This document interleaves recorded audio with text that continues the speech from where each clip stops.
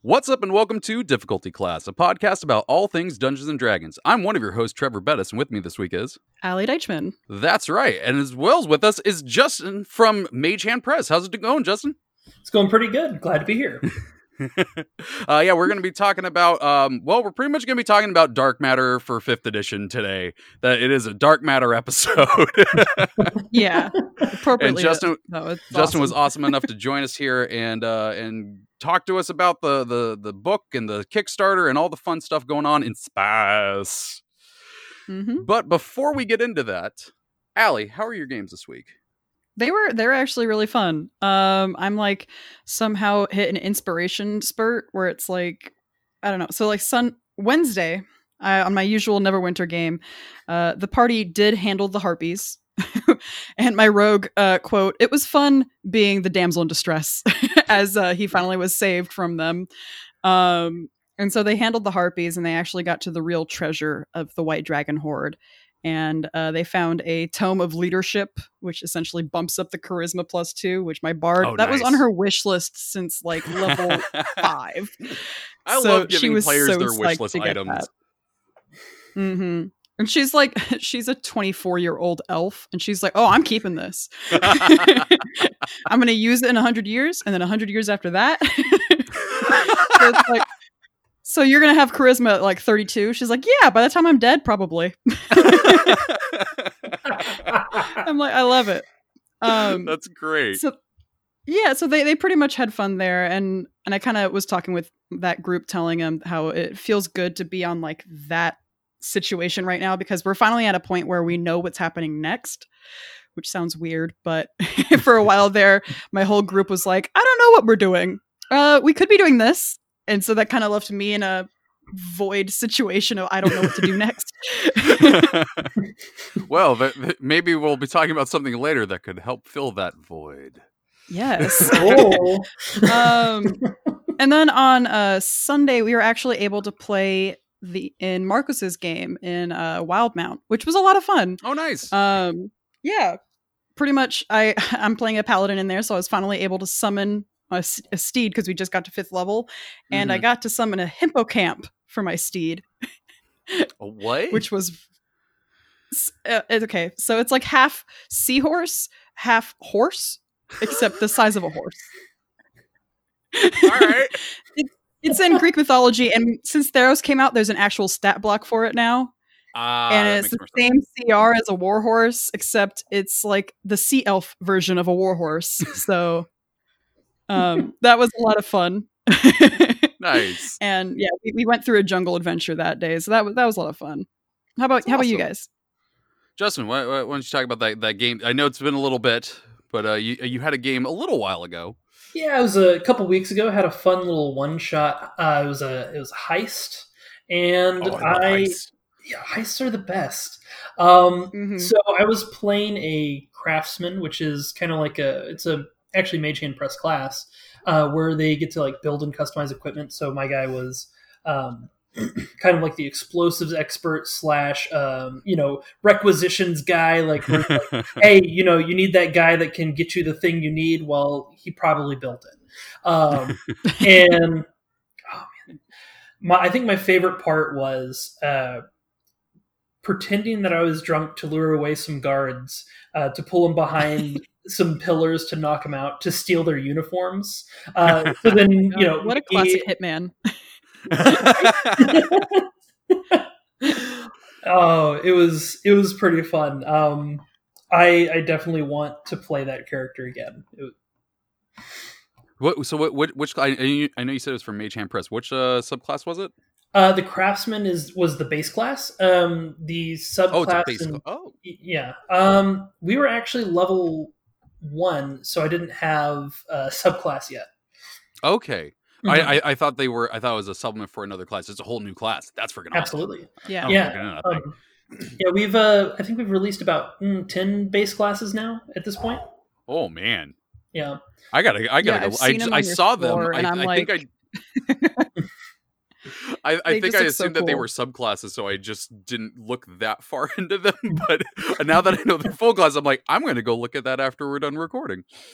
Yeah, so like in Dark Matter, there's actually a subclass for the craftsman called the Scrapper, who's all about, taking junk and turning it into useful stuff. I even looked at that in the book and didn't put that together that they were full classes. Oh yeah, it's been a day. Hey, I feel you. Every day for the past week has been a day. To round it out, my game on what I don't know. Days are weird. It was last week. Justin, I have a group that their name is the Golden Pals, and they get up to crazy antics. This time wasn't that crazy of antics. They were going through Descent into Avernus. They fought some undead things. They fought some fiend things, as would be expected. Of course, yeah. Though I definitely think the funniest thing that happened was the rogue Uthal. He was like, "All right, I'm gonna stealth up to this side. You guys stay on that side."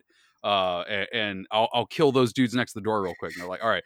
I'm like, all right. So you stealth around that side, and there are 2 undead minotaurs. And he goes, I'm stealthing back. I thought that was going to go so much worse. So then they were like, all right, just go back. If you kill them stealthily, we don't got to worry about the minotaurs. He's like, that's a great point. So he goes over, stabs a dude. As soon as that happens, bad stuff just erupts, and then the minotaurs turn and look towards him. And so I'm like, all right, Uthal, it's your turn. And he goes, all right, so I'm at this door. Yeah, he goes, I disengage, dash over to this door, and I go out of the building.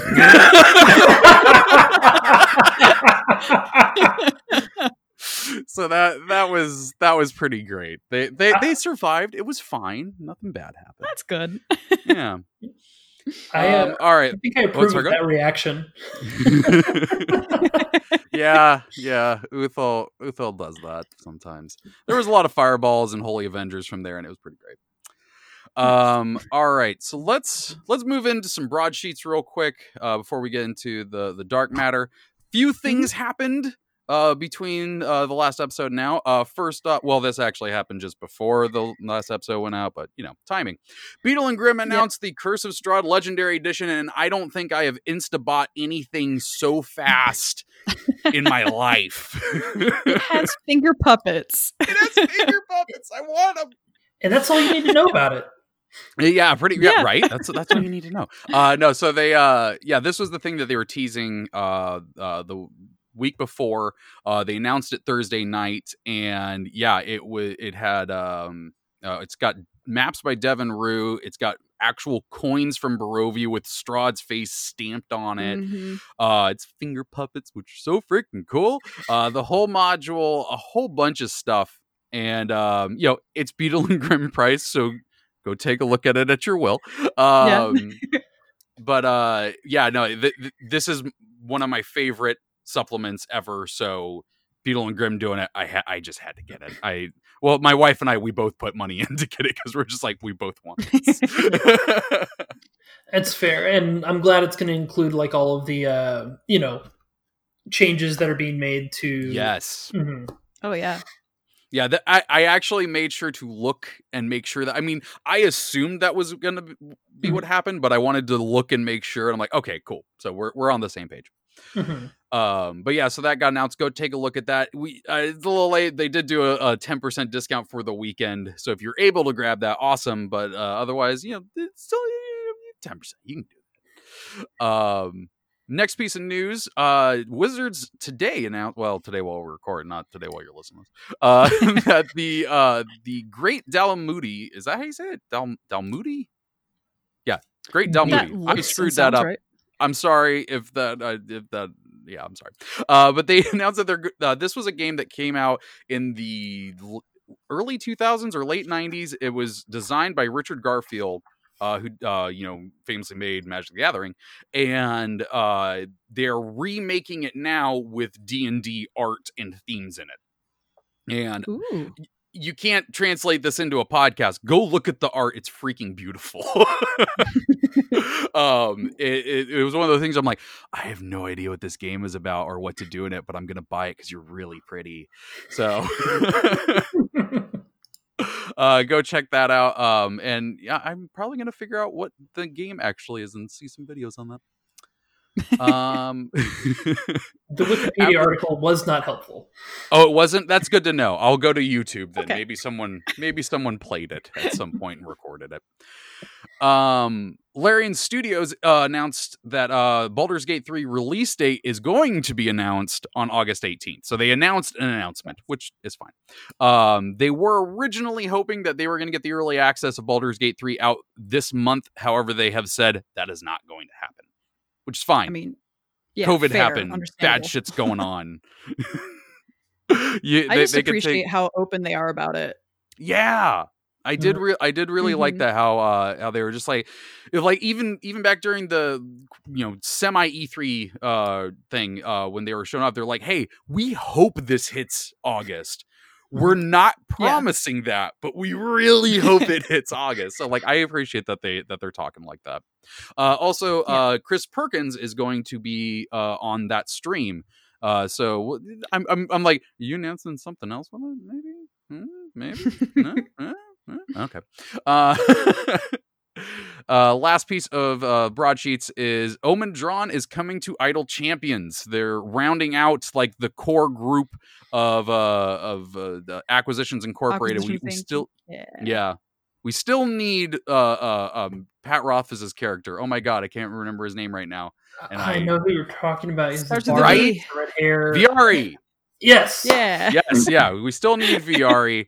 And I don't know if it'd be possible, but I'd love to get Aophil in there as well. But Omen is coming in, the CEO of Acquisitions Incorporated, to kick some butt. They put up a spotlight over on Codename Entertainment's site that talks about like what his stats are, what powers he's coming with, and all that fun stuff. So you can go check that out. Mm-hmm. Now moving on to Dungeon Keeping. Thank you, people listening. We talked about the fundraiser last week with Dusty from Shouting in Place on here, and the day it went up, you all freaking smashed it. Like you destroyed our goal, and we had $100 goal for each shirt, and the logo one shot past $100 on the first day. I know it's just not my mom buying these shirts too, so it's just like I'm so happy that our little community has gotten together to do this. What's funny, Allie, my wife, your sister, was like, did you tell my mom about the fundraiser? Because you know she's going to like buy a bunch of those shirts. I'm like, I haven't done that one just yet. So yeah, the logo shirt totally passed its goal, but we can still keep going to keep money going to Color of Change. The Read the Table shirt is halfway there. I'm not saying that in a bad way. I'm still amazed that all this happened on the first day. So if you already grabbed the shirt, tell your friends about it. Let them know that this is supporting a great cause. And be like, hey, it's kind of a cool shirt, right? Maybe it's pretty. Maybe it look good in it. Get in a cool color. All right. Last but not least, actually, real quick, we have a bonus episode that went up on Wednesday that we only realized we were going to make while I was editing this episode. A new Unearthed Arcana came out on Wednesday that had new subclasses for the Bard and Warlock. So go check out that episode. We put it up kind of late Wednesday, so you might have missed it. But yeah, it's there. You can go listen to it and see what's going on with it and what we think about it. Now back to Dark Matter stuff. Let's give out some Champions loot. This is a code that you can put into Idle Champions on any of the numerous platforms that game is available on now, and get a free gold chest on us. So that code this week is PICKPILILATE.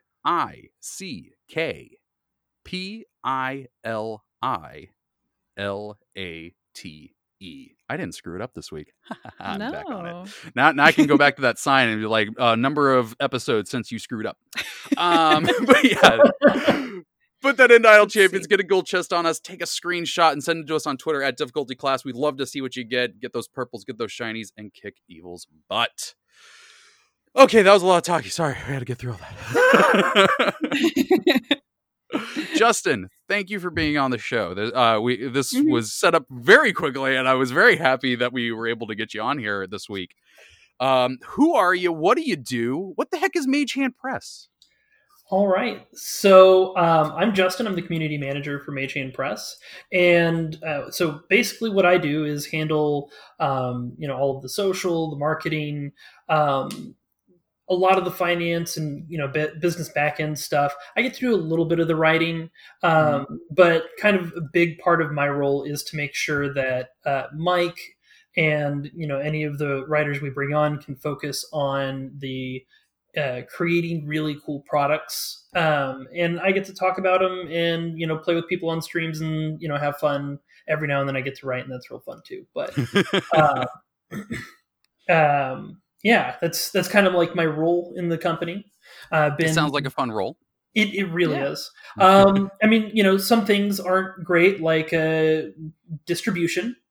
Turns out organizing shipping, not fun, but it pays off. Like everything else is so great that those less fun aspects I don't mind them. Yeah, those go by quicker than the amount of times that you see people be like, "Oh, I really love this product. I'm glad I got it." I'm sure. Absolutely. Yeah. Sorry, go ahead. I've been with the company for about 2 years now. When we launched the first Kickstarter for Dark Matter. Nice. Mm-hmm. I genuinely don't know how I missed that. Like I did like I knew of Mage Hand Press because we Spotlit, actually one of the products that you guys do a while ago. It was the Mimic book. Oh, nice. Yeah. That I think that was how we ended up following you, and you ended up following us. But yeah, I don't know how the heck I missed that one. But the internet's huge. Well, I can tell you why you missed it 2 years ago. So before I came on, I was a fan of Mage Hand Press. I was a fan of Mage Hand Press because I was playing in Artificer before the finished version came out. The UA version left much to be desired. And Allie knows all about that. Yes. I really liked the character I was playing until we got into combat every single time. And so I started looking for fixes and alternatives and, whatnot. I eventually stumbled upon a little blog called Middle Finger Vecna, and it has this craftsman class. And I check it out and it's like, this is better than everything that WotC has published on this topic for the past 10 years, including 3.5. So I mean, like, not to crap talk WotC. That's how I get you. In how high regard I held this class as a fan. So I immediately buy it. Because I saw the free version, and the free version was good. So buy the paid version, look it up, play it. End up joining the Patreon and then in turn the Discord, get to talk with the writers, other fans, blah, blah, blah, blah, blah. Fast forward a few months later,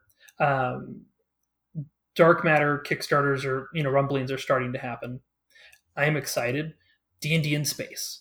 So the Kickstarter launches, and it's clear about a week in that it's not going to get funded. It's going to stop at like 24 of the 25,000 that needed to be done. So I have some experience professionally in marketing, social media marketing, things like that. So I was like, all right, I'm a real big nerd and I really want this book. So here's a 10-step plan on how to make sure that your Kickstarter gets funded, Mike. You should do this stuff. He did not. So I gave him like a day or two, and I was just like, hey, so I understand you're really busy. I've simplified the plan. Here's 5 steps. Waited a couple days, did not do it. And I was like, Mike, I really want this book. If you're not going to market this book, I will do it. Just give me the login to your Twitter account that you don't use, please. And can you please give me some form of a marketing budget to make ads? So I was given $1,000, and I was given the access to the Twitter account, and took it from completely inactive, where it was basically just posting essentially robot spam post of like, there is a new blog article posted on the blog. Here is a link, to interacting with the community, joining the community at large, sponsoring a couple streams that I could afford to. Oh yeah, with $1,000. I mean, I made it go farther than I thought it would be able to, but it worked. Took it from going to, it was gonna like fall short of the 25,000 goal to hitting every stretch goal that they had, because which was 40. It was only 40,000 was the top of the stretch goals then, because they set reasonably low expectations considering let me pause you there. You literally just said, I just made them $21,000. I mean, you're not wrong. But I am decent at what I do, but honestly, like the product sells itself. You could get you could give the book to a monkey to just like walk up to people, and like the monkey doesn't have to say anything. The book is just pretty. And I'm gonna be real. If a monkey walked up to me with that cool ass book in their hand, that'd be my favorite monkey. I'd be like, you're a cool ass monkey. Fair. But yeah, I mean, ultimately, Mike and Mage Hand Press needed someone that was gonna go and say, hey, look at this cool thing. And so while I do have some skills in it, ultimately what made the product successful was you just have to look at it for like 5 seconds to know it's a dang good product. Very true. Yeah. So I don't want to toot my own horn too much. Hey, that was fine. Yeah. So let's get in. So you were there, hearing the rumblings out from the beginning. So I feel like you're also the community manager. You're probably a good source of this. What is dark matter for people who don't know? So dark matter is quite literally D&D in space. So I kind of have like this personal theory about a 5e product versus a D&D product. Now, legally, when we put stuff on the book, they all say 5e instead of D&D. But I would call everything that Kobold Press makes, everything Mage Hand Press makes, everything Sterling Vermin makes, Sina Una from Seer Sword and HTT Paladin. These are all D&D products, where these are products designed to take what already exists in 5e and expand it rather than replace it. Whereas a product like Spy Game, which is super cool from Black Hat Games, it's completely insulated, where Spy Game is its own game built off of 5e, but does not interact with anything that exists outside of it. And so that's what dark matter is. It's a D&D product where you're taking, if you want to play a fighter or a barbarian running around with a battle axe, you can also play a robot with a Gatling gun. And we've been very careful to balance, like we've provided all sorts of new cool options like blasters and laser swords and stuff, but we wanted to make sure that they were balanced so that your fantasy options and the pre-existing classes and subclasses and things aren't invalidated by what we're offering. I noticed that reading through the book, there is definitely a lot of interacting with what is already there. And I mean, some of the stuff that's even in the book, I'm like, I could just drop that into my like fantasy non-sci-fi game and that would work. Allie, did you get a chance? I know, busy with school and work. Did you get a chance to look through the book? Yeah, I did. Like, I 100% agree with that. Like, recently we were talking about looking into like an Eberron campaign kind of thing, and I was like, can my character have a gun? And they're like, yeah, sure. And so we go look at what the gun options are in the DMG. And they're lacking. And like, not only are they lacking, but it feels like so out of place if you try to put it anywhere. But like, compare that to what you guys have done in Dark Matter. It feels more like just an easier transition into that concept of like playability instead of just dropping a gun into the situation. Yeah, like I mean, again, no offense to wizards, but I can't. Okay, I understand what I'm going to say. There's offense to it, but like when I looked at the gun things in DMG, I'm like, this kind of feels like an afterthought. But when I saw the blasters and stuff in the equipment part of this book, I'm like, that looks like what I was picturing. Yep. All right. Yep. So yeah, well, I mean, like I feel like the DMG options that were in there aren't necessarily an afterthought, but more so of like, here's examples. But even though it's like the only time in the DMG where it's like, it's like those are examples versus everything else in there is like, here are actual options. Yeah. So I get that. Yeah.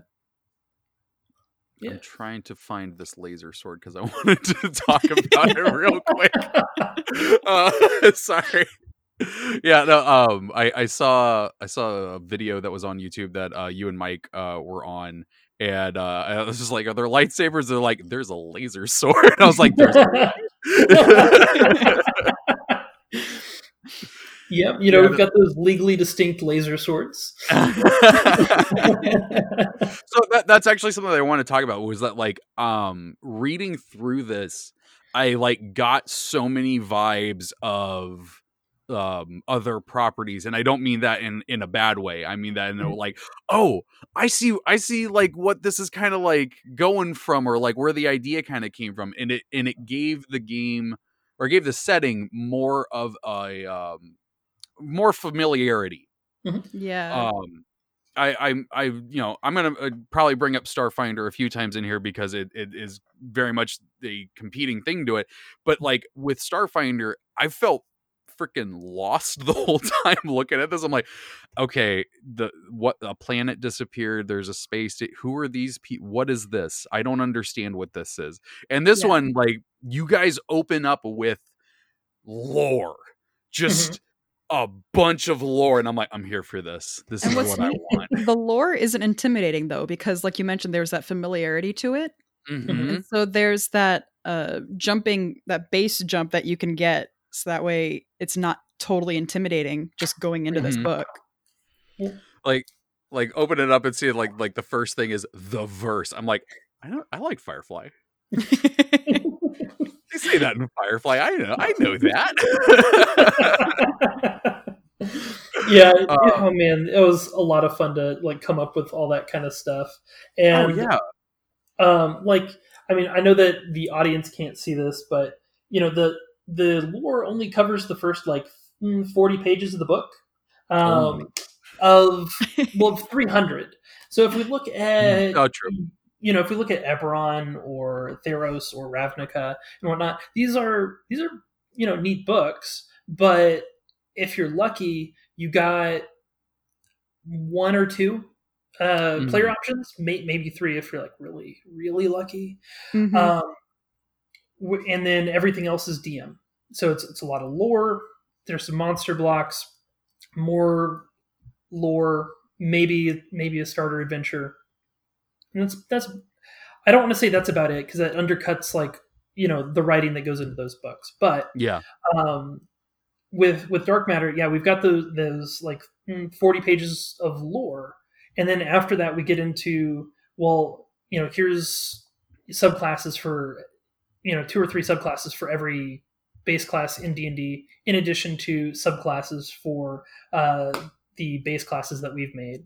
Then after that, it moves on into feats, and then after feats, new backgrounds, and then new equipment, and then new magic items, and then real quick, the feats thing that I was looking through the book, and I'm enjoying it. The feats is the part that I was like stopped dead at, because I was like, yes.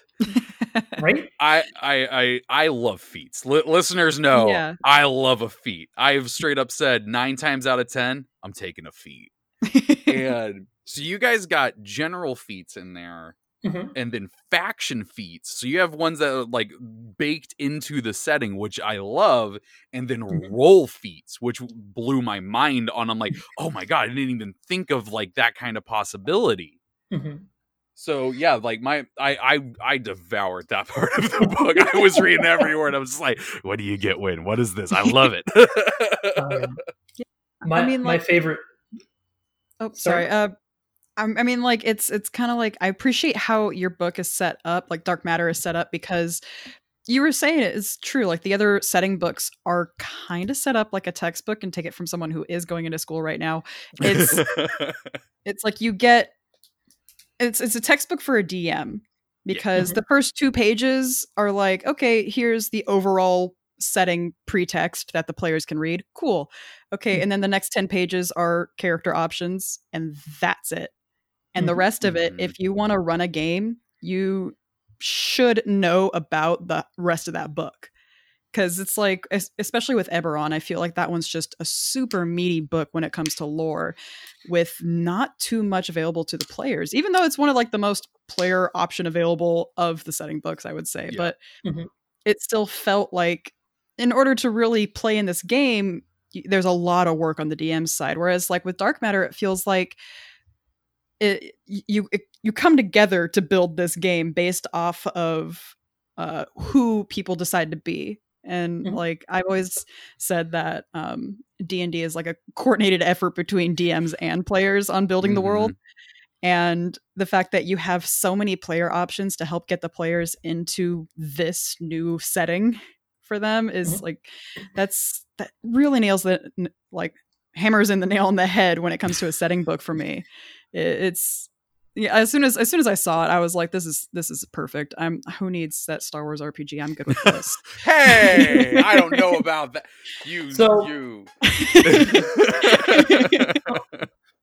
Fun fact, because so outside of the faction feats, the mechanics and the lore are completely divorced from one another.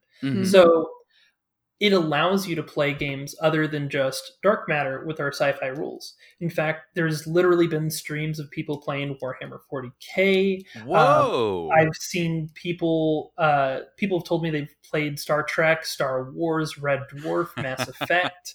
Red Dwarf? Like, wait. Who are you out there streaming a Red Dwarf Dark Matter D&D convert? I need to see you. So yeah, I mean, like you can play our lore, and I encourage you to because it's fun. But if you want to play in your favorite universe without learning a new rule set, because yeah, like there is a Firefly TTRPG, yes, there is an Expanse TTRPG, Star Wars RPG, etc. But I know I have a full-time job on top of Mage Hand Press. I have very limited time to learn other other games. Now, since becoming, community manager of Mage Hand Press, I have learned a couple new systems because the opportunities presented itself. But if, outside of like special circumstance, I don't have the time to learn all of these systems. And that's not to say that they're bad or wrong, but if I can play the game I want to play without having to learn new rules, I'm going to do that every time. It's true. 100%. I mean, like that's what I said last week, Trevor, when we were talking about transitioning from D&D games. I have such an immediate reactive dislike of playing a different RPG because I know D&D very well. And if I don't know it, Spencer knows it, and he can just rules lawyer at me, so I don't need to know anything in particular. And so it's like learning a whole new RPG, even though I really love the setting and the concept it's from, like the Star Wars RPG. It's still, like in a weird way, like safer for me to stick with D&D because I know it. And like I can get that. Same concept for like Starfinder too. Like it's a neat system, but it's because it's such a crunchier kind of system, it feels like it took a lot more effort, whereas like this is like I already know it. That actually is something I wanted to bring up though, for me, that I noticed between Starfinder and this one, and something that I really love that Mage Hand Press did. That I was looking at the new stuff you guys did. I would like that the book keeps that Wizards of the Coast thing where like we wanted to keep the numbers small, and that seems to still be a thing because like you've got freaking planet-sized dragons and turtle space planets and stuff, and they have health points, and I'm like, how the hell you do a health point for a turtle planet? And so the concept of mega hit points, and it's so easy of just like 1 mega hit point is 100 normal hit points, and it's that easy.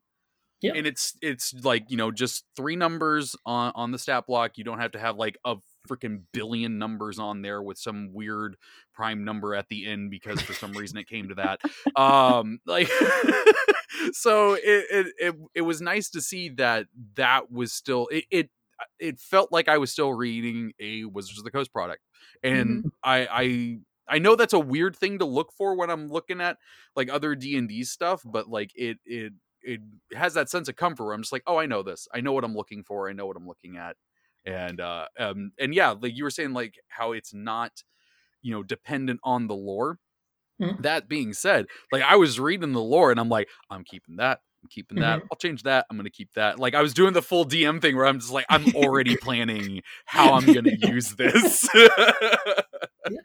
And another fun thing about our lore specifically is we state that basically the verse is big enough that any existing setting that you're familiar with could easily exist within the verse because basically we can't say that you can travel to certain copyrighted settings, but we can imply it. That's very true. Very true. And yeah, so like that's one of the fun things is you can start playing around with mixing things up where we talked briefly when we first started talking on Twitter about how when I was playtesting with Dark Matter and running games, I would take an entire fantasy party in, at the end of either a pre-written adventure or, one of my homebrew shenanigans, crash a ship in there, which to describe a ship in purely fantasy terms so that it's not inherently obvious that there's a spaceship in front of the party requires prep. And I'm a improv DM. So it was something that I had to practice. But when I could trick the party into going into sci-fi without realizing it, and then like they get like 2 or 3 sessions in and then they're like, wait a minute. This is sci-fi. I'm like, when did you sneak this sci-fi into my fantasy? And it's just like, I love it. Oh, it was so great. And one of the reasons why I did that was an opportunity to kind of like stealthily test to see how the fantasy things lined up against the sci-fi things when people don't, with people's minds not being affected by the idea that they have worse weapons because they're technologically disadvantaged. Well, they're just dealing with, magical enemies, and that's something that they're familiar with. So they don't immediately have a knee-jerk reaction to something being more powerful or weaker because of that difference in genre. So that was a handy thing there. And also it was just fun storytelling. Oh, yeah. Oh, yeah, this is one of those books. Like I was telling you, we've been talking on Twitter for the past few days. This is one of those books where I'm just like, my mind is going. I am seeing possibilities. I'm seeing ways to mess with my players. And I'm loving it. I'm loving it. Being from that side, like being on the player side of hearing a spaceship being described to you in the most fantasy terms possible is the most fun thing that can happen to a player. Because Trevor and I had the wonderful. We were going through a Pathfinder game, and all of a sudden our DM was describing to us this it looked like it was made out of metal, but it looks like a bot. It was like he was doing it a lot better than I was, but essentially he was trying to describe a tank to us without actually describing a tank. And he's like, suddenly it looks like it launched a fireball out, and we're like, oh god. And so we don't realize it until like a half hour after we have to deal with these things. And when it clicked, it was such a fun moment for all the players. I just remember everyone standing up and go, what do you mean we're in Russia? Yeah. Describing landmines. So I can't wait to be until they realize it's like, what do you mean we're on a spaceship? It's such a cool opportunity as a player to get those moments, and this book sets you up so hard to just spike them in for your players. Nice. All right, well, let's... Oh, sorry, go ahead. Oh, I was going to say, one thing that I really like about, Dark Matter over, say, Starfinder, not to knock Starfinder, it definitely has its place in the TTRPG space for good reason. But, Pathfinder and Starfinder don't play nice together. No. They're inspired by the same system, but ultimately separate. So one of the things that threw me and a number of my friends off of Starfinder before I was part of Machan Press was, like, we knew Pathfinder, so one of our friends picked up Starfinder. We looked at it and been like, wait a minute, everything's different. What's happening here? And that was something that when Dark Matter was being built, I was very happy to see that the team already, because again, I came on late to the project, but the team was very adamant to make sure that this was complementary rather than a replacement. And that's something that I've really liked about the product, both as a fan and now as a business partner. But quick funny story about Starfinder. A year before that game got announced, when we were playing that first edition Pathfinder game, I told the DM of that game, I'm like, I guarantee you Paizo is going to make a sci-fi Pathfinder game. They're going to call it Starfinder. It's going to act as a beta for their second edition, which they're going to release years later. And he's like, no, you're insane. That's never going to happen. And then I'm just saying. Called it. But no, what you got me thinking about there was, sorry, Dusty, I'm going to ruin something. I apologize, but it's relevant. He talked to me at one point about wanting to run a game where it was people in Starfinder in the future kind of going Assassin's Creed Animus style into the past and have it be Pathfinder. Yeah. And I was like, that sounds really freaking cool. You would have to have two completely different character sheets, and that would suck. A mindset of two different games. Yeah. But with this, you could 100% do that. You could 100% do your Assassin's Creed Animus adventure. I think that'd be really awesome. You wouldn't need to change any kind of numbers. Yeah, just get Dusty to, get Dark Matter instead. Oh, I will. I'll hype him up on it. What am I talking about? Dusty's listening right now, and he's already hyped. I know you're hyped, Dusty. All right, let's pause real quick. Well, sort of. We're gonna do our DC Spotlight of the week, and that is gonna be, there is a Kickstarter right now from Mage Hand Press for the Dark Matter Starter Kit. The next topic is going to be all about the starter kit, but real quick, Justin, why don't you pitch this Kickstarter? All right. So obviously we've already got the core book. So that, that was like super cool, super great, 300 pages, D&D in space. Well, not everyone's played 5th edition. And not everyone wants to spend money on the Player's Handbook, the DMG, and the SRD, quite frankly, is not the best tool for teaching people how to play the game. So we decided, Dark Matter Starter Kit was something that we needed to do. And this was solidified when we were at C2E2 in Chicago. And, we were there because Critical Role was there. There was a lot of critters, sold a ton of books, but there was a lot of people that were really excited about our book until they realized that they needed 3 other books to play our game. So what we did was we went back and we've developed a, Dark Matter basic rule set, which is, inspired by the Essentials kit for, regular D&D. And, just modified to include some of the Dark Matter rules, which for a veteran player is really handy because it's a condensed, compressed, quick reference guide for when you need to, reference something like how ship mechanics work, or, some, not all, but some of the spells, blasters, how they work, etc. So instead of having 6 people with a 300-page thick heckin' book at the table, you can have like this soft cover 60-page guide that you can easily flip through. Now, so that's like step one. Part 2 of this thing is that we have Conspiracy in the Stars, which is a freaking cool adventure. It is a neo-noir mystery that was written by a fantastic team, including Jonathan Fry, Mackenzie Day Armas. We've got Charlie from Encounter Roleplay, Simon from Wandering DM, and they have crafted this really, really cool sci-fi mystery adventure that plays up on all of those, like film noir, neo-noir tropes. And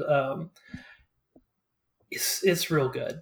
I'm so excited for people to see it. And then let's start good. On top of that, this thing's going to include a DM screen, because who doesn't love a DM screen? I love it. Battle maps, tokens, dice, everything you need to play the game right in the box. Pre-generated characters. Nice. That are designed to go from level 3 to level 5. So that like you actually have on your character sheet already filled out, and you can just check boxes as you hit the levels so you know exactly what abilities you have without having to reference anything other than that character sheet. Nice. Yeah, so it makes it really easy to get into the game and follow along with what's going on with these pre-generated characters. And then we'll also, obviously we'll have some blank character sheets in there as well for people who want to make their own characters. But yeah, this box is value. The thing that I wanted to round out the spotlight with is that like if you just want a PDF of all of this just to play it, you can get it on this Kickstarter for $15. The actual box one is at $30, which it sounds like you got a lot of content in there, so that is well worth that. And there's a lot of stretch goals that we can extra stuff after that we can talk about in the next topic. But I did want to spotlight that. Just get here in the middle of it. Go check out this Kickstarter right now while you're listening to this podcast. Multitasking is a thing. I meant on your phone, not you. I know you can multitask. I'm not saying anything about you. But like I'm just talking to the person listening to this, just Joe Schmo sitting there. But yeah, so go check out this Kickstarter right now. But we are going to keep talking about it for topic 2 because there's a lot of talk about in here. There's several stretch goals and different tiers and whatnot. So what we got wider out from just that base that kit? Yeah, so the next tier up from the starter kit is the Dark Matter core book again. So we printed the book and started shipping it out in December of last year. We sold out almost immediately. Oh man! Yeah, I want to say we sold out it was either May or June. So we needed to get more books out there because people keep demanding it, and I don't know if you've ever done a print run of books. It ain't cheap. I don't imagine. What's funny is Allie and I were texting today, and she was like, "Oh, dang it, the hardcover sold out on their site." Yeah. Well, fortunately, problem solved. It's on the Kickstarter as the $50 tier. And in fact, it's a better value than it would have been on the store because it wouldn't normally come with the PDF. Oh, nice. And then once you go up from the $50 tier, you can actually save $5 by doing the starter bundle and get both the starter kit and the Dark Matter book. So you can, have both, save $5. And I did that one. I was looking through. I'm just like, "Where's the hardcover?" There it is. I'm getting that. I get that in the starter kit. Sweet, let's go. And then we do have some premium tiers after that, where we got to work with some fantastic people like Level Up Dice, Wormwood, and Rook and Raven. So the next one. Let's see. So the deluxe case. I'm looking at this thing there. That is pretty cool looking, and it doesn't make great podcasting. But did you guys get anyone special, or is this like an in-house design? In-house design, actually. That's we have nice. Our art team is ridiculously talented. We have 6 different artists. Our head artist, Martin Kirby, did basically all of the design for the starter kit, like box in the Tower Vault deluxe slipcase, as well as the covers for both the Conspiracy in the Stars and the Dark Matter book.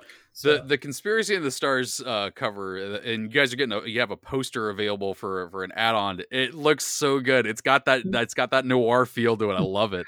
Yeah. Oh yeah, he did such a good job of designing it to look like a classic movie poster, but then at the same time, like, make sure that the sci-fi vibes were going strong in it. I like it. So you guys teamed up with, like you said, Level Up Dice. So like how was getting all that stuff together for this? Like, it was so cool. Yeah. I mean, like, C2E2 was actually incredibly influential on this entire Kickstarter. When we were there, made friends with a number of people at all of these companies, and which allowed us to start talking with them, like, hey, want to make some cool stuff with us?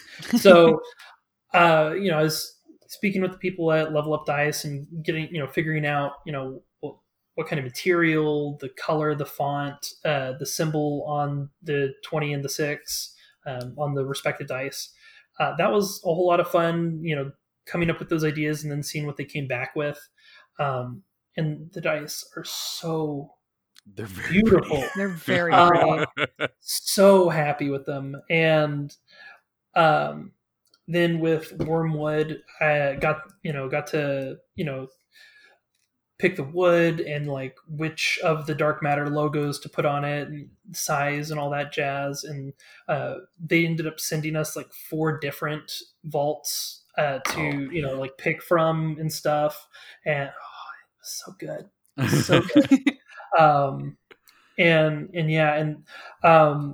Rook and Raven, lovely people. Haven't seen the finalized design for the captain's log yet, but I'm very excited to see it when everyone else does.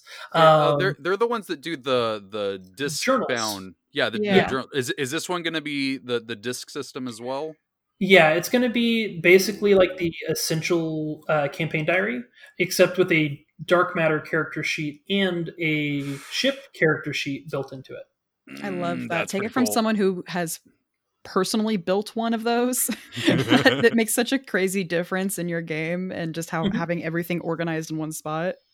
Absolutely. Allie goes all out on her character sheets. Like she shows up, the second game and has like this mini binder. She's perfectly printed out all the sheets to be small enough to fit in it. She's got like sheets to write on top of, and I'm over here with my just paper character sheet. Just like, don't look at my bad head. I'm gonna keep my sheet below the table. Just kind of like put your arm here. Exactly.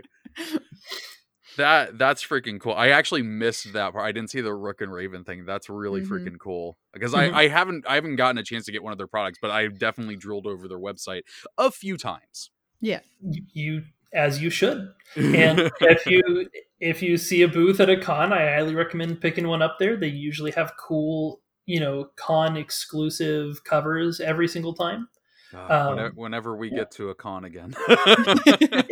Oh man, maybe 2050. Yeah, maybe somewhere around there.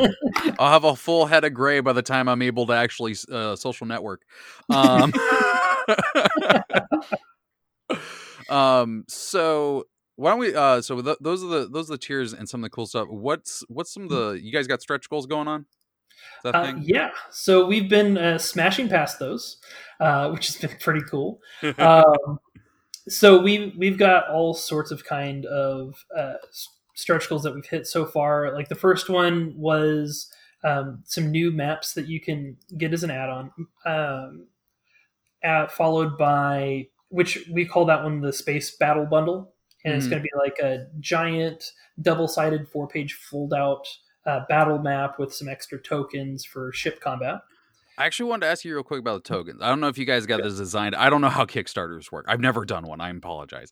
Are the tokens going to be like lay flat on them, or are they going to be like the Path Paizo ones where they're like standing up on the little clip? We haven't decided yet. Okay. I have a feeling we'll land on tokens that lay flat, because then we can recycle those for virtual tabletop. Admittedly, true. I also just heavily prefer those. Fair. But yeah, we're still working out exactly how we want to do that. Okay. But you tell them Trevor's vote from difficulty classes for flat. I'll pass it along. Yeah, no, I love those. So I still have my 4th edition ones. Like I bought all the 4th edition tokens that were available, and I hold them like my firstborn child. I'm like, no one touches them except for me. Stay away. I can't get these anymore. Oh goodness. So after the Space Battle Bundle, we hit Grax's Club, and that is going to be like these comedic interconnected mini adventures. Like you can probably get through them in 1 to 2 sessions probably, and each one. So the first one is written by Mike, head writer, and it's going to be like kind of like a big game hunt sort of thing. And then and then after that, we've got ones being developed again by Donathan Fry and Mackenzie De Armas.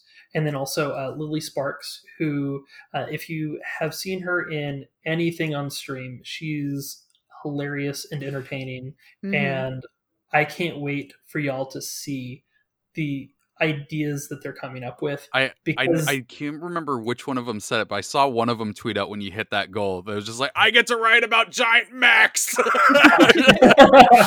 was Kinsey. That was once we hit the 100K goal. Oh, okay. Okay. But yeah, so that was the 35K goal for the Grax's Club. And then after that, some additional maps and tokens at 40K. Nice. Reference cards at 50K for spells, hazards, ship combat, familiars. Oh, tarot size ones as well. That's cool. I love it. And then, as we were very excited about, the 100K, which is the one that we've most recently hit, is a full mecha campaign. Think all your favorite mecha anime, whether it's Macross, Gundam, Voltron, Zoids, whatever, and now smash that against Apocalypse Now, and you've kind of got an idea of what's going to be happening here. Oh, I love it. Oh my god. That sounds like a 8th MS team for my old anime nerds out there. And let me tell you about this writing crew that we've got on this. So we've got Jack Quaid, which you might recognize him from a show called Amazon's The Boys. Oh, wow. Yeah. So he's part of this fantastic podcast that it's an actual play, super high quality. They're called The Hero Club, and definitely give them a listen. While back when they first asked us for input on what they should do to make their podcast better, one of the first things we said is, stop editing your podcast so well. It no longer sounds like an actual play. It sounds like it's scripted because it's so good. So that was, it's really, really good. And we've had kind of this working relationship with them for a while now, where like we would write stat blocks and stuff for them, post them on the blog to kind of like give them some publicity. They would run our stuff on their podcast and tell cool stories with our pirate book, our Lovecraft book, this, that, and the other. So yeah, and then once season 1 of The Boys came out, I was just like, wait a minute.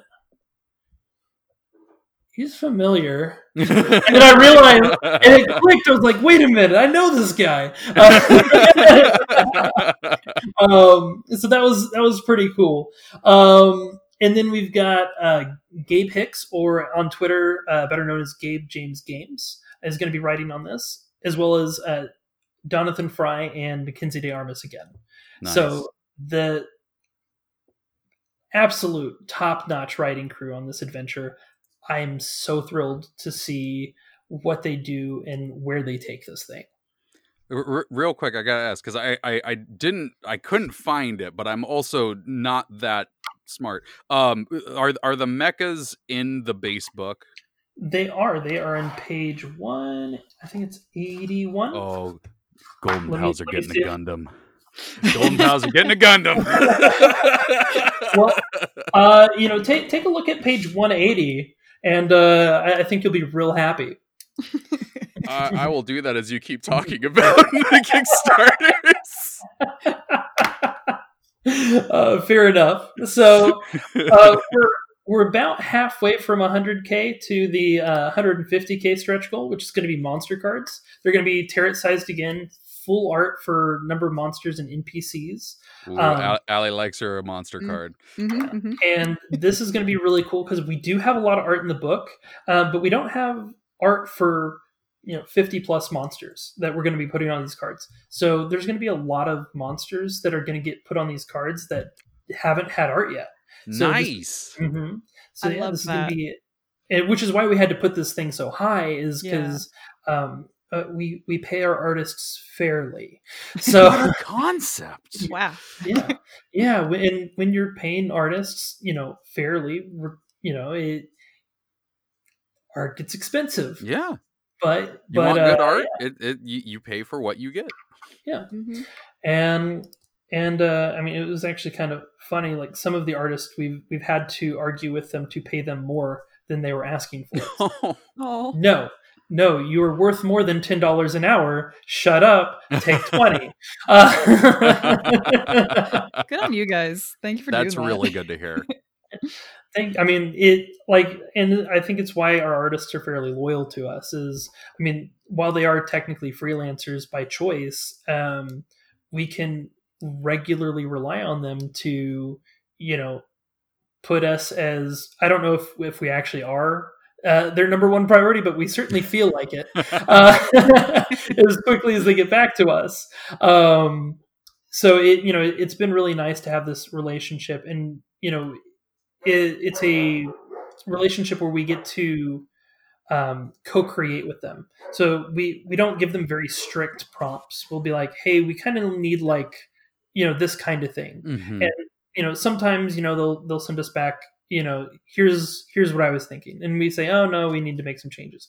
But a lot of times we'll take their idea and completely change what we were doing based on the art they come back to us with. Yeah. And we recently took that idea to the extreme. One of our artists, Monique, we had her just draw a whole bunch of cats, and Space cats.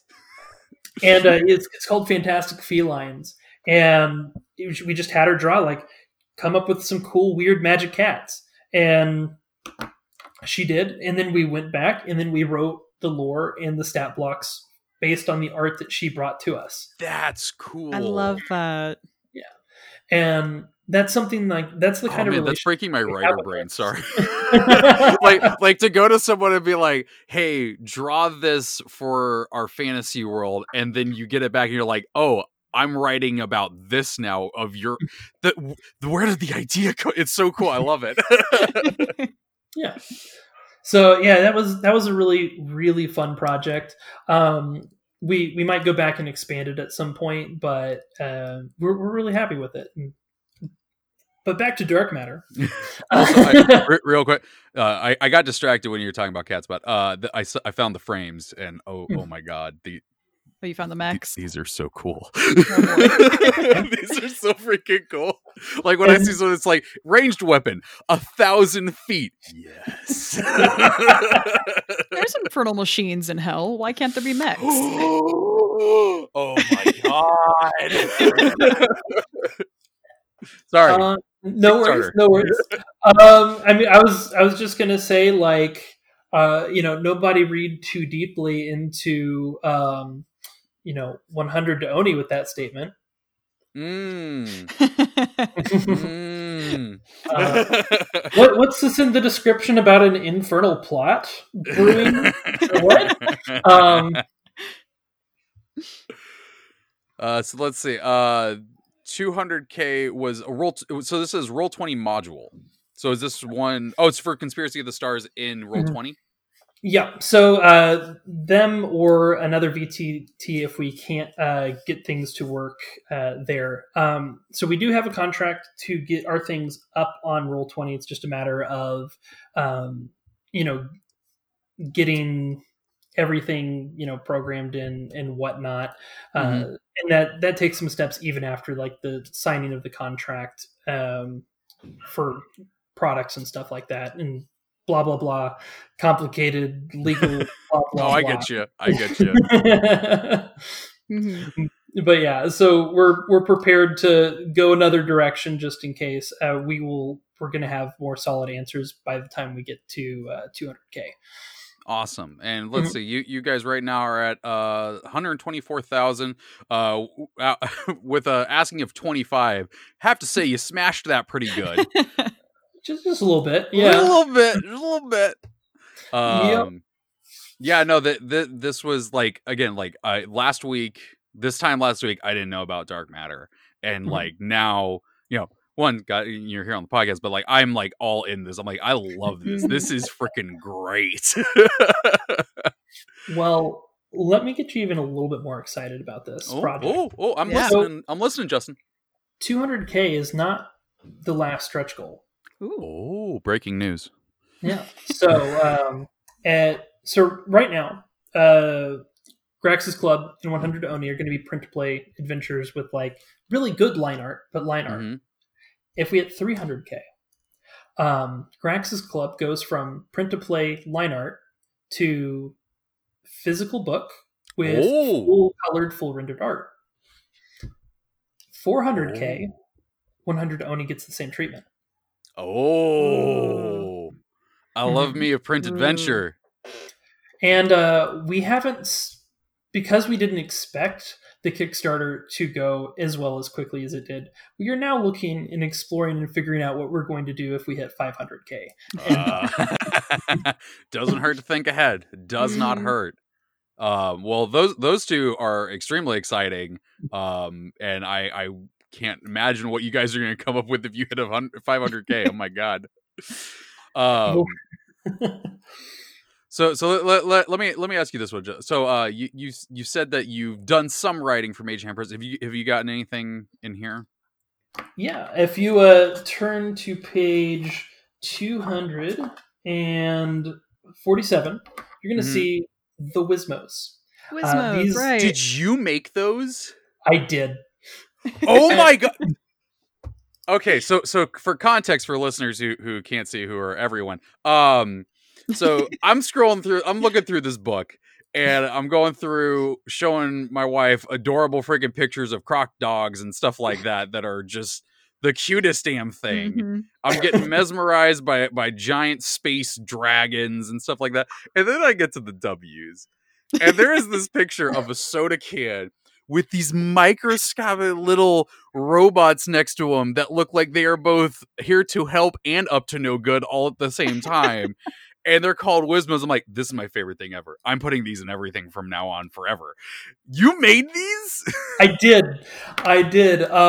So basically my pitch when I first started writing them was, what if I took the minions from Despicable Me and the microbots from Big Hero 6 and smushed them together?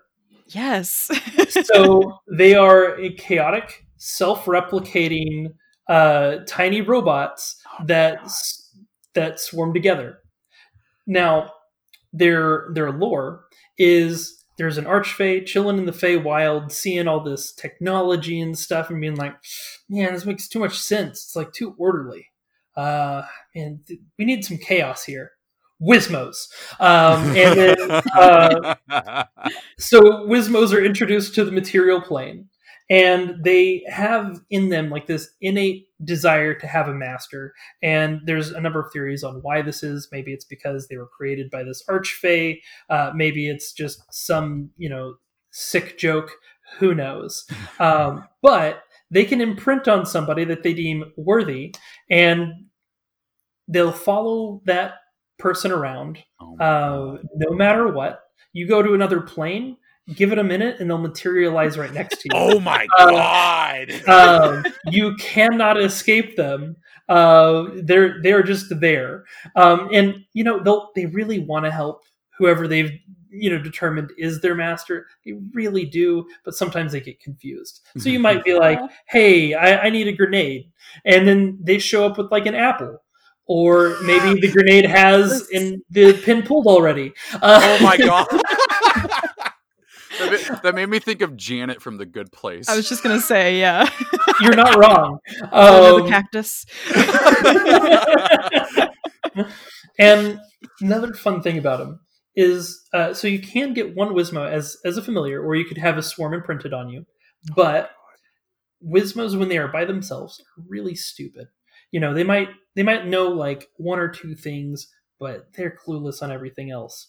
And then as a swarm, they start to get smarter, not because their brains get bigger, but they communicate so quickly, they can sort out who has the good idea among the swarm, in seconds. So a bigger swarm can start thinking more complicated, complex ideas because they can sort those things out through rapid discussion. I love that, because usually with swarm stats, they just get beefier or their health just gets doubled. I love how that's just like taking it. It's like, no, their actual intelligence gets better too.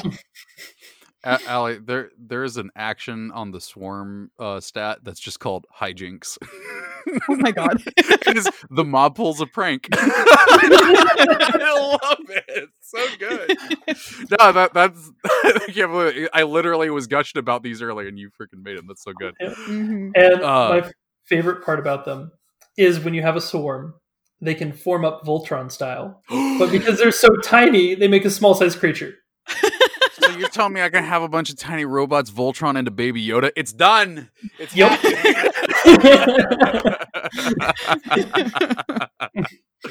They can square up against your halfling. Do you know if we're gonna see any Wizmos in the starter kit? Unfortunately, actually, back up. The adventure itself does not have Wizmos in it. It does have their most hated rival, the Thwirl, in it, which a Thwirl is basically a space squirrel that eats electronics. And I saw them up here. That was one of the cute things I showed Tara. they are cute, but they are very problematic because if you get one on a ship, one, they can use their psionic abilities to essentially make themselves invisible to people while they tear through your life support systems. Ooh. and breed rapidly. So they're tribbles with arms and mouths. Yep. That's so good. I love it. And we actually made a one-page RPG as one of the stretch goals called Wizmo Havoc, where the party plays as Wizmos that are working together to stop a certain doom from happening on the ship while trying to evade a Thwirl that is trying to eat them. I love that. Listeners, I'm so glad you can't see my gushing face right now. I'm just so happy with that. It's so good. Mm-hmm. And yeah, if you go to the campaign page, you can actually download that one-page RPG right now if you just scroll down to the player point section. Oh, that was something I was going to bring up and ask about. So like player points. I mean, I know I personally have never seen that kind of system set up in a Kickstarter before, but it's something really cool. So it's like if you essentially do a lot of social mediaing about it, you can earn points for the Kickstarter, and then that unlocks, it's almost like their own separate stretch goals. Yeah, exactly what is going on there. We wanted to, not everyone can back with money.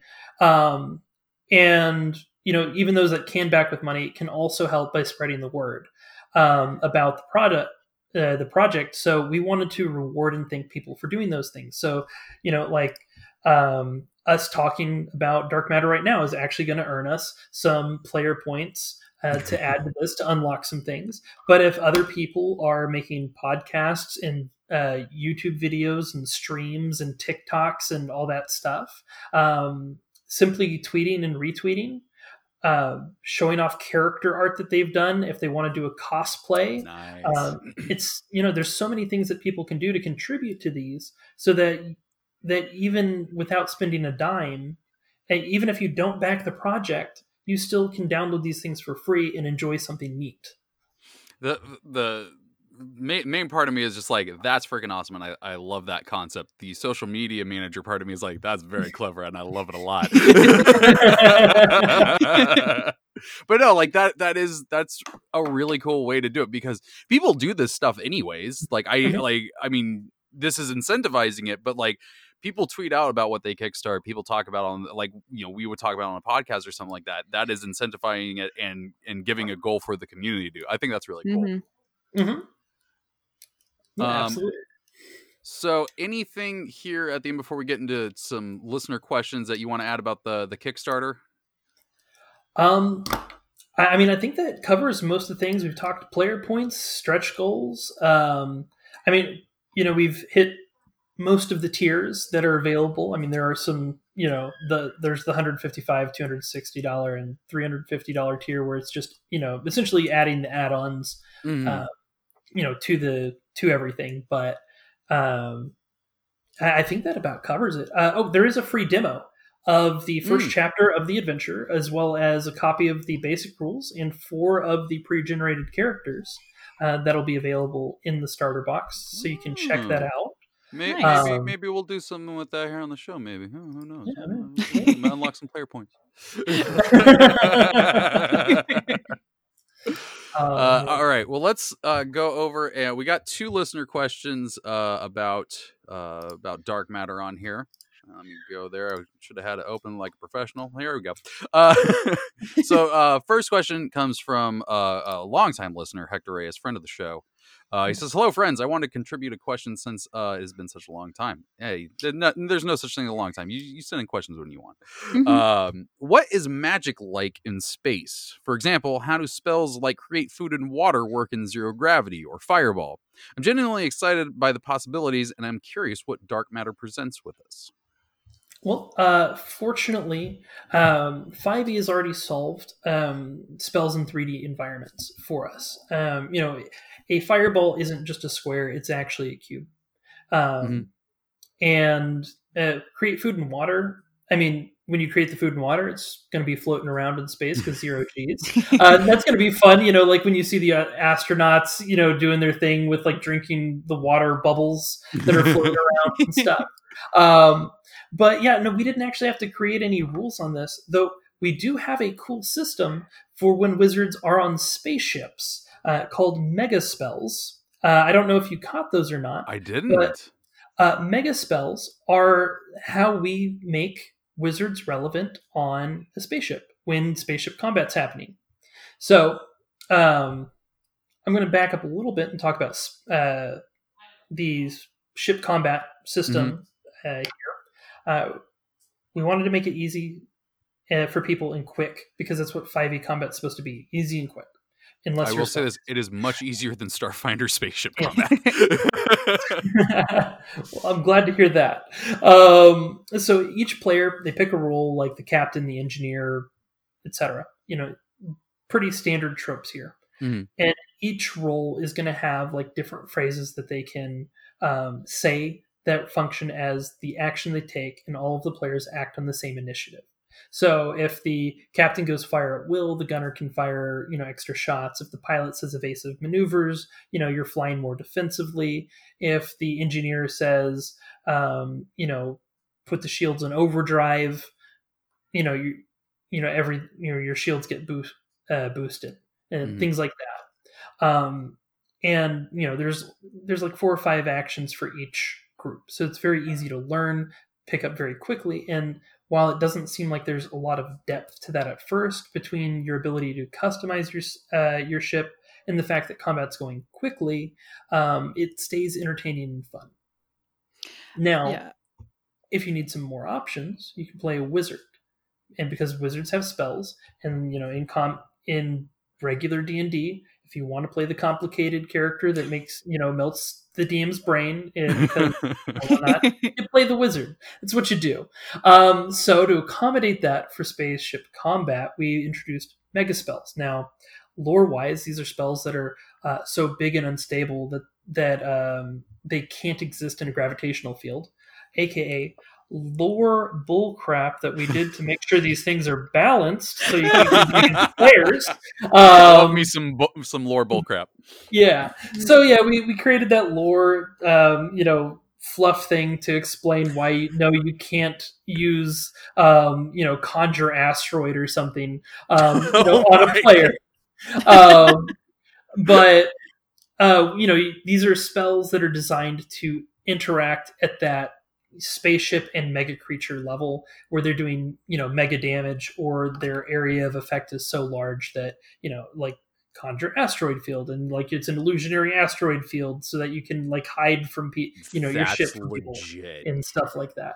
Man. And see, that's bringing the fantasy into the sci-fi right there. I really like that. Yeah. And yeah, it's a whole lot of fun. So your wizard still gets to feel very wizardy even in space combat.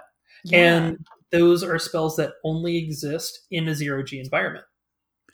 So you talking there did make me have like two questions. That if I was one question as a player, and then one question that I'm gonna have to take to Twitter. So the first question is like, I would have to ask my DM, like, as a player, like, okay, create food and water. Is there momentum when I make it? Can I just like spray someone down with bread to distract them? Pocket bread. Oh my god. The next one I don't know if you saw, Chris Perkins last week posted a terrifying scroll on Twitter that was the scroll of Summon Tarrasque. And now I feel the need to message or to tweet at Chris Perkins, do Tarrasques need breath? The next question comes from Dylan. Dylan says, do you want to / do you plan to ever make a second book further fleshing out dark matter, whether that be new classes, races, or just general content?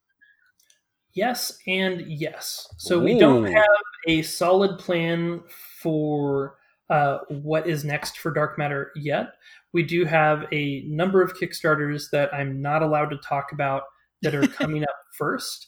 But dark matter is going to be continued to be supported and fleshed out over the years for as long as we can. That's super good to know. Awesome. That's something that is always like the promise that gets me into like an RPG. I'm just like, all right, is it just one and done, or are we going to keep going? We're going to keep going. All right, I'm in. Well, that is super good to know. That is all the listener questions that we got. Justin, thank you for being on the show. Yeah, this was fantastic. I thought I knew a lot coming into this. I didn't.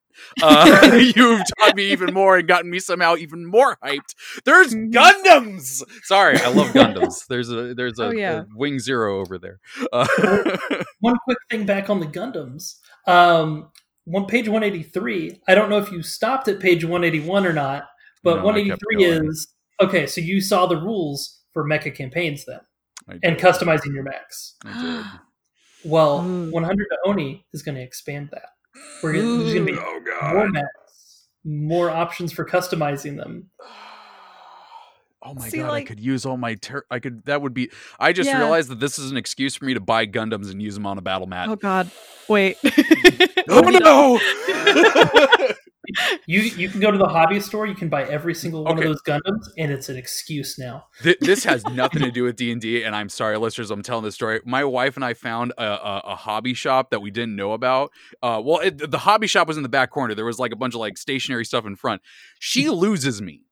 And then comes and finds me, and I'm rounding a corner with a stack of 6 Gundam model kits. And I'm just, they have Gundams. I haven't seen this many Gundams before. They have Gundams. I need to buy something. I gotta go. And then I just ran away. And she's like, what is happening to my husband? So that worries me that I have an excuse to buy that. Oh my gosh. I mean, like, in the end, I love it because that's like the perfect pitch I can send to my players. I mean, like my boyfriend, his favorite anime is Gurren Lagann, and oh god, it's so good. They're gonna combine. I know, yeah. It's like believe in the me that believes in you. He's gonna want this. I just love that. I love that. Okay. Well, like I was saying, Justin, thank you for being on the show. This was an absolute blast. Love to have you on again doing the Kickstarter, or if you just want to come on and talk about some Dark Matter, some D&D goodness. Yeah, absolutely. I would love to come back again. It's been an absolute pleasure talking with the both of you. Why don't you pitch your socials and where they can find you and Dark Matter and all that fun stuff. All right, so you can find me usually on Twitter at MageHandPress. You can go to our website; it's a free blog, MageHandPress.com, and then finally check out our Kickstarter. It's flooding Twitter, it's flooding Reddit. In a good way. In a good way, yeah. I'd like to think so. That link is a little long, so I'm not going to share that here. But if you search, we'll tweet it out. Don't worry, we'll get all those links in there. All right, well, that is going to do it for this week's episode. Thank you so much for listening. If you enjoyed the episode, the best way to support it is by leaving a review on your podcast service of choice. You can send in your questions, comments, advice, anything you want to do. Just talk with us through email, whatever, it's fine. Send it to difficultyclass@gmail.com and we'll either talk to you there or about it on the show future wise. I screwed up words there. You can keep up with the show on social media, on Twitter at difficultyclass and on Instagram at difficultypodcast. But yeah, until next week, have a good game.